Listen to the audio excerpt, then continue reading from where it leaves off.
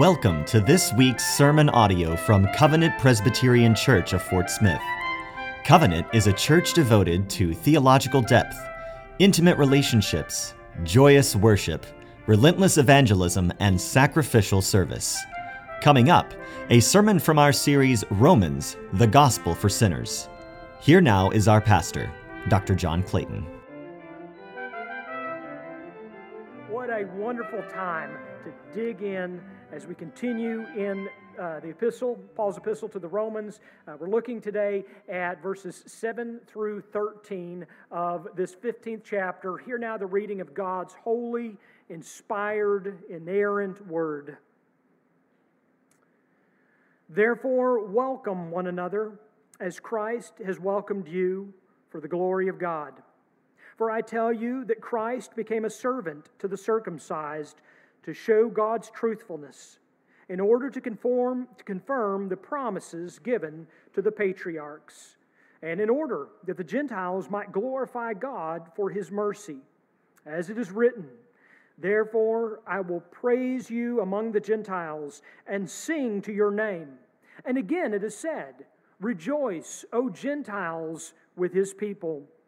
And again, praise the Lord, all you Gentiles, and let all the peoples extol Him. And again Isaiah says, the root of Jesse will come, even he who arises to rule the Gentiles. In Him will the Gentiles hope. May the God of hope fill you with all joy and peace in believing, so that by the power of the Holy Spirit you may abound in hope. The grass withers, the flower fades, but the word of our God will stand forever. Let's go to Him in prayer. Our gracious God in heaven, we ask today that you would open our hearts and our minds by the power of the Holy Spirit. Your word has been read, and now your word is to be preached. And so we ask that we would hear it with joy. Speak to us today, O God, we pray in Jesus' name. Amen. Hope is one of the defining characteristics of the Christian life. Hope. It is not worldly, wishful thinking, as the world would have us believe. It's like somebody said to me one time, they had said, I hope the Razorbacks win. And I said, well, I'm not so sure about that. And they said, well, you're a pastor. You should have faith. You should truly hope that they win. And I didn't say it, but I thought, I don't think that's what we mean by faith and hope as Christians. But it wasn't the moment for a theological lesson, and so I let it pass. But as Christians, we know that hope is the conviction that what God has promised will be fulfilled. You and I, we can take God at His word, we might say. Christian hope, in addition, is typically in the Scriptures future-oriented. It's pointing us forward. For example, and we've studied this before, in the 8th chapter of Romans, Paul explains, quote, now hope that is seen is not hope. For who hopes for what he sees? But if we hope for what we do not see, we hope for it with patience. And think about it this way. You and I have not yet entered the heavenly realm. We know it exists. God's Word tells us it is so. And so we await. Our Lord has promised us the kingdom, given us the guarantee of His Spirit, and is preparing us, even today, for glory.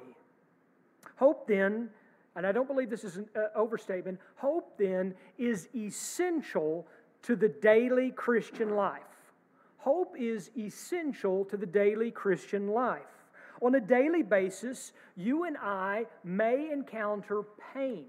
We may encounter sorrow, but they do not define our perspective. Our days may be filled with disappointment. We may know long days of disappointment and frustration, but they do not dictate our perception. We may encounter strife. We may even encounter strife in the most unlikely of places in the church. But it does not determine our point of view. Hope does. Hope determines our point of view. Hope affects or dictates our perception. Hope defines our perception. Hope helps us rise above the circumstances of our lives, not on the shaky sand of optimism, but fixed firmly on the character of our sovereign God and His special revelation. If you have your Bibles open in front of you as we're looking at verses 7 through 13, look back at verse 4. Let's be reminded of this. Whatever was written in former days was written for our instruction, that through endurance and through encouragement of the Scriptures, we might have hope. Folks, hope divorced from the Word of God, that kind of hope may be momentarily helpful, but the trials of life will wash it away like footprints on the seashore. But hope rooted in the character of God and the surety of His infallible Word is an unchanging truth. It is as eternal as the Lord Himself. And so we look to the Word, even as we do in this moment. And we find that our God is faithful to His people. He is faithful to His promises, and He is faithful in His provision. And so the examining question for us at the beginning of the sermon, the examining question for us is not, does God keep His word? But rather, will you take God at His word? Will you take God at His word? And as you think about that question, that examining question for yourself, I want us to start with this theme, and that is that God is faithful to His people. God is faithful to His people. Now, you will note, if you're reading from one of the Pew Bibles, or you have your Bible in front of you, if it's the English Standard Version, you'll note that I took verse 7 from the previous paragraph, and I moved it down to the following paragraph. And that is not a wrong translation. However, I believe, as many scholars argue, that actually verse 7 should go with the following verses, not the preceding verses. And so I've looked at it that way. If you have ever studied the Greek language, Koine Greek, most Greek New Testaments will have it grouped as 7 through 13. But of course, this is just speculation on our part. In the original manuscripts, there was no punctuation, there were no paragraphs, there were no sentences. The Greek language was all joined together as it was written at that time. But the reason why that many scholars, and the reason why I believe that they are joined, I think is better understood with the translation that the New English Translation uses, and that is this: receive one another, then, just as Christ also received you to God's glory. Now, such a rendering should lead us then to ask, who are we to receive? And it is very possible that verse 7 is talking about the strong and the weak, going all the way back to verse 1 of chapter 14. And of course, if you've been here over the last couple of weeks, you know that we've looked at those following passages. And so it's possible that Paul could be saying, now I want you in the local church, you must welcome the strong and the weak, or you who are strong must welcome or receive those who are weak. But I believe that what Paul is doing here in verse 7 is he is launching into the following verses. Who are we to receive into the church? Gentiles only? Jews only? Which is it? Well, let's look at the text together. Paul points us first to Christ's service to the circumcised. That's a curious term, isn't it? expression referring to the Jew. And it could also be a veiled reference to the actual Old Testament covenant, the sign and seal that God had put upon His covenant people of circumcision. But the point is this: out of all the world, God set His favor upon Abraham, upon his son Isaac, upon his son Jacob, also known as Israel, upon Israel's children. God set His favor. And it was to, remember what Jesus said? It was to the lost sheep of Israel that Jesus said that He came. And it is in this ministry that Paul describes our Lord Jesus Christ, look at verse 8 with me, as, quote, a servant. What kind of servant? A servant to show God's truthfulness. A servant to show God's truthfulness. Now, you may not write in your Bible, but if you're taking notes, that word truthfulness jumps out. It jumps out here in our English translation. It jumps out in the original languages. Truthfulness. And when I'm looking at that, I'm thinking, well, I know where he's going with this. I know he's going to go from Jew to Gentile, but what is that truthfulness? In my notes, I might circle truthfulness. Well, what is it? Well, pause for just a moment and let's ask this question. Paul points us to the promises given to the patriarchs. What's he mean by patriarchs? He means Israel's fathers, right? Abraham, Isaac, and Jacob. And what was it that God promised Abraham, for example? Do you remember that? You can go back quickly to Genesis chapter 12. You don't need to turn there, but if you're taking notes, if you go back to Genesis chapter 12, starting in verse 2, here's what we would read. The Lord promised Abram this: I will make of you a great nation, and I will bless you and make your name great, so that you will be a blessing. I will bless those who bless you, and him who dishonors you I will curse.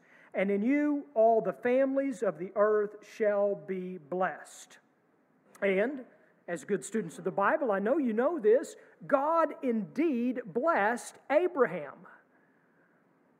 But what about His promise to bless the nations? And what does that mean? Interestingly enough, in the Greek, the word ethnos can be translated nations, and it can also be translated Gentiles. Same word, often translated two different ways. What does it mean that God promised Abraham to bless the nations or the Gentiles? Well, to answer this, we've got to first consider Paul's use of this word truthfulness. What truthfulness would Christ serve to the circumcised? And what truthfulness through them would lead the Gentiles, indeed the nations, to glorify God for His mercy? And I hope I've got you thinking at this point. It's none other than the gospel.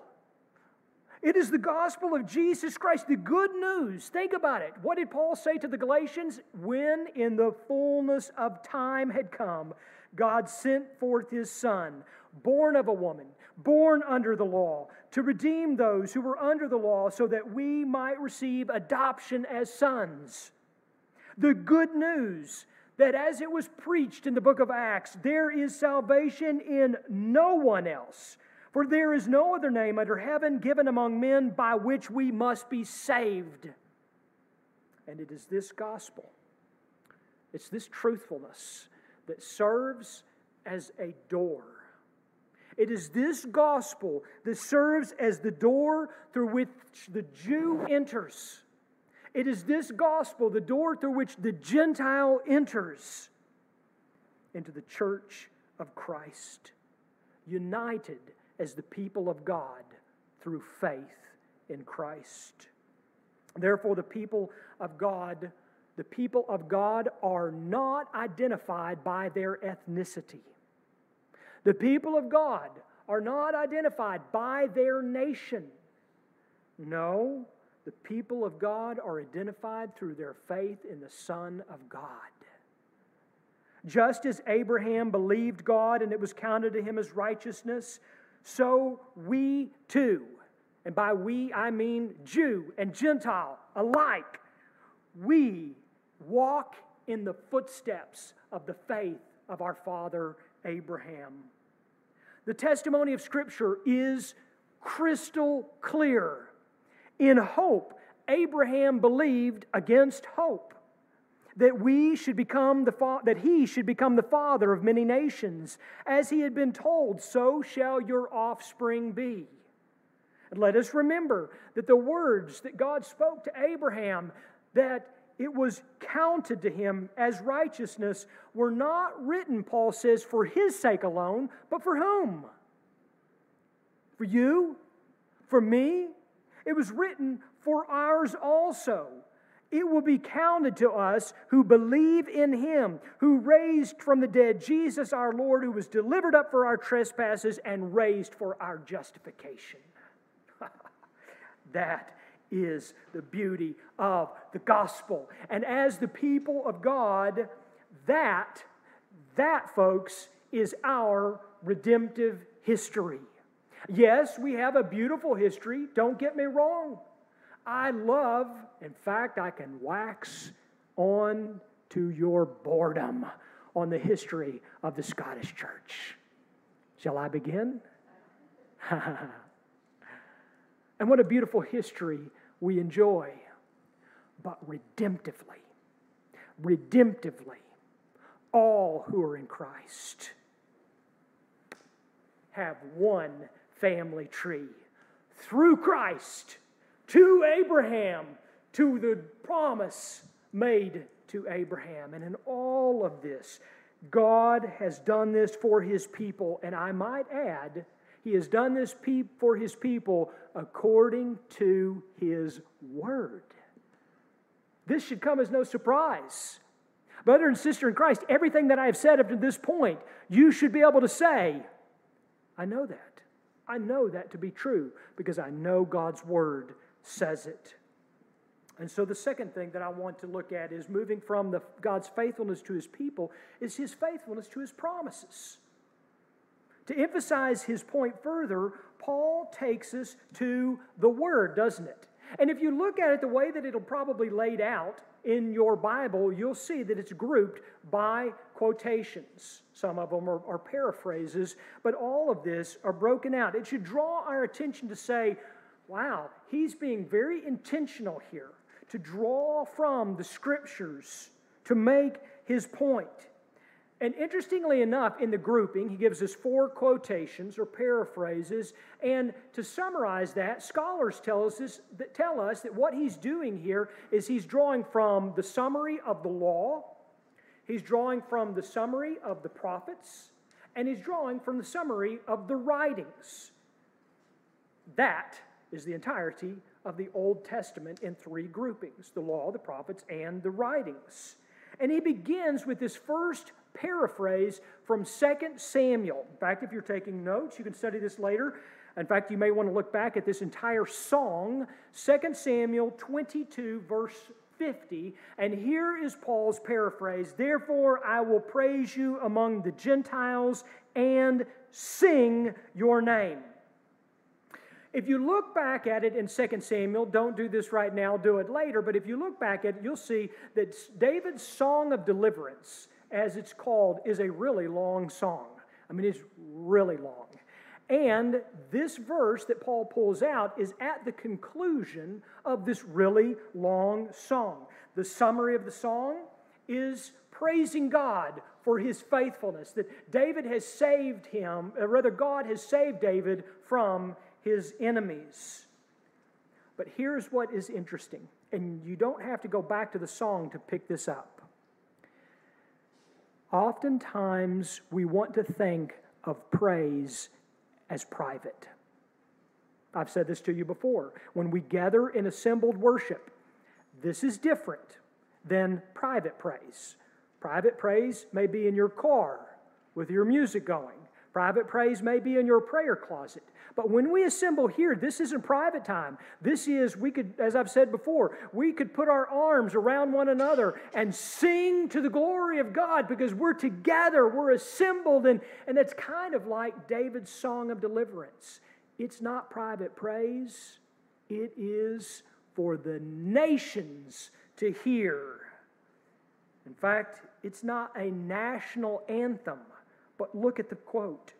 It is a hymn of praise that David intends to broadcast, and I quote, among the Gentiles, among the nations. The great salvation the Lord brings to this king, to King David, it's a testimony. To whom is it a testimony? It's a testimony to the Israelite. That's important. He's the king. But it's also a testimony to the nations. The King of Israel says, I'm singing forth. I want the world to hear it. Our God is an awesome God. And I sing forth that the Gentiles might glorify God for His mercy. The second example that Paul gives us is not a song of David, but interestingly enough, it is another song. It's a song of Moses. This verse also comes at the conclusion of a rather lengthy song, a song of Moses. And Paul says, in quoting, rejoice, O Gentiles, or rejoice, O nations, with His people. Now, if you look at this quotation in Romans and compare it with the Hebrew, interestingly enough, Paul inserts a preposition. He inserts the preposition with. And I think that's important. I think what he's doing here by inserting that preposition with is he is implying a unity of praise. Jews cry out in praise to God. Gentiles cry out in praise to God together in the unity of God's people. This makes sense when we consider the testimony, and we see this through Moses' song, also a song of deliverance, in the testimony of the Exodus. I mean, think about this, you students of your Bible. You read the Exodus. Is Israel the only one who sees what God is doing in His plagues upon Egypt? No. No. Is Israel the only one who sees the parting of the Red Sea? No. Is Israel the only one that sees the miracles that God works as He moves them out of Egypt and into the Promised Land? No. You could say the world is watching. And I love this example. Rahab the prostitute, the most unlikely of people to seek to believe in the true God, to work in obedience to His will. Rahab the prostitute hides the Israelite spies, and then, and you may have passed over this before in your reading, but it is a beautiful testimony, and then here is what she says to those spies. I know that the Lord has given you the land, and that the fear of you has fallen upon us, and that all the inhabitants of the land melt away before you. And then she goes on and says, for the Lord your God, He is God in the heavens above and on the earth beneath. You see, the testimony of God's mercy is given both to the Jew and to the Gentile. As Paul said, it's given in order that the Gentiles might glorify God for His mercy. Third example that Paul gives is from a very short psalm, not a long song. Psalm 117, it's only 2 verses long. Paul draws from this song in which the psalmist sings, praise the Lord, all you Gentiles, and let all the peoples extol Him. But it is in the following verse, the concluding verse that Paul doesn't quote, that I find so enriching here, in which Paul reiterates the theme that he is declaring here, in which he says that what is God going to do for the Gentiles? even all of these people, God is working in them for His praise. We praise Him for His greatness. The psalmist says that we praise Him for His steadfast love. Fascinatingly enough, that word steadfast love is the Hebrew word hesed, which typically refers to God's covenant faithfulness to His people Israel. And yet, Paul is pulling out this psalm and is saying, yes, God's covenant people do in fact praise Him. Do we not, you Gentile believers? Indeed we do. The testimony of His love, the testimony of His faithfulness, is so that the Gentiles might glorify God for His mercy. The fourth and final example that Paul gives, he actually says it's from Isaiah. And it's the most overt reference to Christ in his quotations, referring to Christ as the root of Jesse. Jesse was the father of David, Christ, the heir of David. He is the promised one. But look at this language. He is the promised one who will arise to rule the Gentiles. Notably, in the victory of His resurrection over death. He is the promised one who is the hope of the Gentiles, that you and I might glorify God for His mercy. Now, Paul's four examples may seem a bit redundant, as if we might say, you had me at the first quote. Why four? But his message is clear. Over and over again, we see God's faithfulness to His people. We see God's faithfulness to His promises. And through the perfect provision of His one and only Son, we see the faithfulness of God. And as this is true, think with me, friends, when you and I are tempted to despair, when life is seemingly hopeless,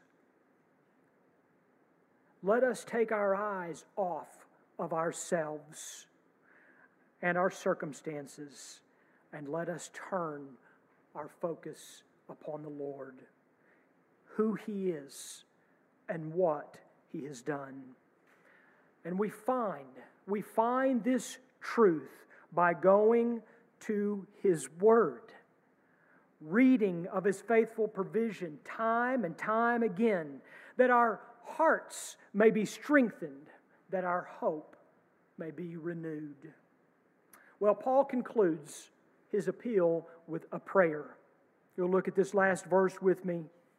Drawing from Isaiah's prophecy that our hope is in the coming of the root of Jesse, then I'll work through all the apostles eventually. James, John, Paul prays this prayer. May the God of hope fill you with all joy and peace in believing, so that by the power of the Holy Spirit you may abound in hope. That should be familiar to y'all, right? You've heard it before. This is one of our benedictions. If I'd raised my hands at that point, everybody would have gotten it. Or you thought I was reaching for my Kleenexes. You know this. But isn't it fascinating to read it within this context?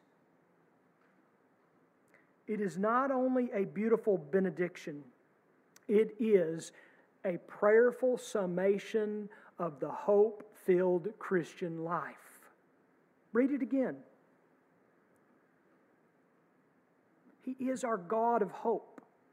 That Greek phrase could also be translated, He is the God who gives us hope. For our God who gives us hope is the source of our hope. Friends, your hope is not in the world. And if it is, I'm not surprised if you're having problems at the moment. Your hope is not in your neighbor. Your hope is not in your circumstances. Your hope is not in your possessions. Our hope is in the Lord who made heaven and earth. I mean, just this truth alone should be hope-giving. We should contemplate this truth and gain hope just in that. Think about it. In a world of constant change, in a life not guaranteed tomorrow, neither you nor I, think about it, neither you nor I know one moment of our existence without change. We grow up, we grow old, but God never changes. He is eternal. What do the Scriptures tell us about our Lord Jesus Christ? He is the same when? Yesterday. He is the same when? Today. He is the same when? What day? Forever. He is the same. And though the grass withers, and though the flower fades, do you know what will stand forever? And if you don't, I'm going to be remarkably disappointed. The word of the Lord, the word of our God will stand forever. He, Scripture says, is from everlasting to everlasting. He, Scripture says, He is the everlasting God. He is true to His word. And as He said through King David, through Moses, through the psalmist, and through Isaiah, our God is the God of hope. And He is not silent. And He is not absent. He is the God who gives hope through the indwelling presence of His Spirit, yielding fruit in us, such as joy, such as peace. The joy we know in Christ, that joy is never circumstantial, but it is a God-given fruit of tranquility that transcends all conditions. Christians experience joy on sunny mountaintops, but do you know what else? We experience joy in stormy valleys below, because our joy is not based on our circumstances, but it is based on our God who is our hope.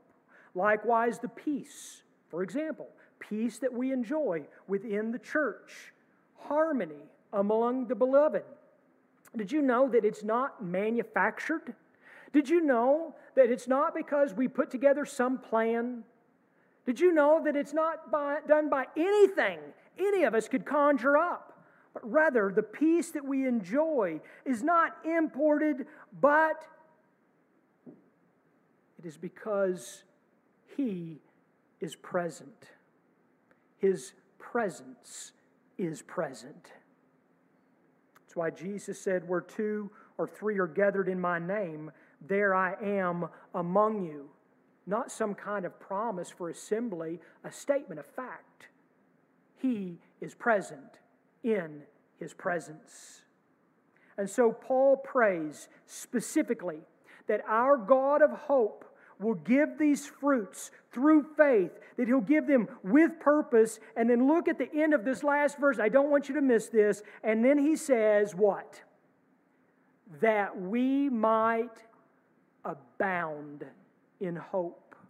That we might abound in hope. Well, what does that mean? Abound sounds like bound. Am I just bouncing with joy and peace? Is that what that means?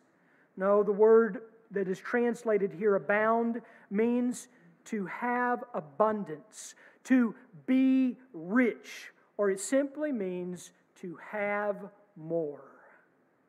To have more, that we might abound in hope, that we might have more hope. Paul's prayer is that we might have more hope today than we did yesterday. The essential fruits of joy and peace of the Holy Spirit. That's a beautiful petition to pray. And so, you know what? As I'm studying this, I pray this for you. And I pray that you would pray it for me. That we who may glorify God, as Paul has said previously, that we as a people, as a church, that as we come together, that we might glorify God as one voice, that we may be filled with all joy and peace through faith in the power of the Holy Spirit, that we might be brimming over with hope. Let's pray. And so, our gracious God, by virtue of your gospel, we desire to be a people of hope, for you are a God who gives hope. And we pray through faith in our Lord Jesus Christ that we will not be characterized by our fretting, but by faith. That we will not be characterized by our worry, but by your will. That we may not be characterized as a people who have no hope. But by the power of your Holy Spirit, may we be a people who are brimming over with it. We pray this in our Lord Jesus Christ's name. Amen. Thank you for listening to this week's sermon. We hope you have grown in your knowledge of and love for God. Covenant Presbyterian is a PCA church that meets for worship on Sunday mornings at 10:30 a.m. Our address is 120 North 9th Street in historic downtown Fort Smith, Arkansas. For more information about Covenant, visit our website at www.cpcfs.org.